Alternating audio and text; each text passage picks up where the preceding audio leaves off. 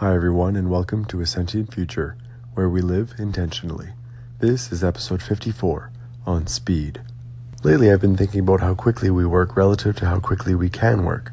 Perhaps like a habit, I think we have a default speed. And you might argue that operating at a faster speed expends energy more quickly, and as a result may be unsustainable.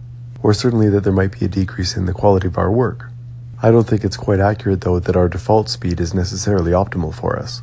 For one, even at the risk of making minor mistakes, in a context where that could be afforded, are we not perhaps better off doing two things well enough in the time that we might have done one really well?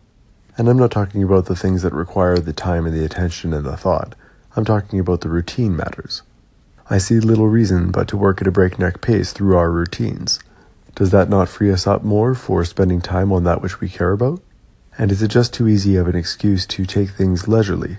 Now, if you value peace and quiet and stillness and mindfulness some of the time, then all the more power to you.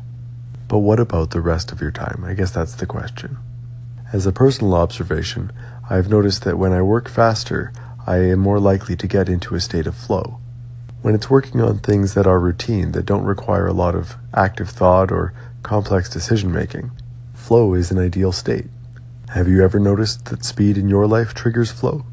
And so what? How does speed help us live intentionally? It allows us to quickly complete the necessities in our life, unlocking time and opportunity to work on what we truly care about, our values and our goals. With one eye on quality still, speed helps us both accomplish our goals faster and being in a fulfilling state more.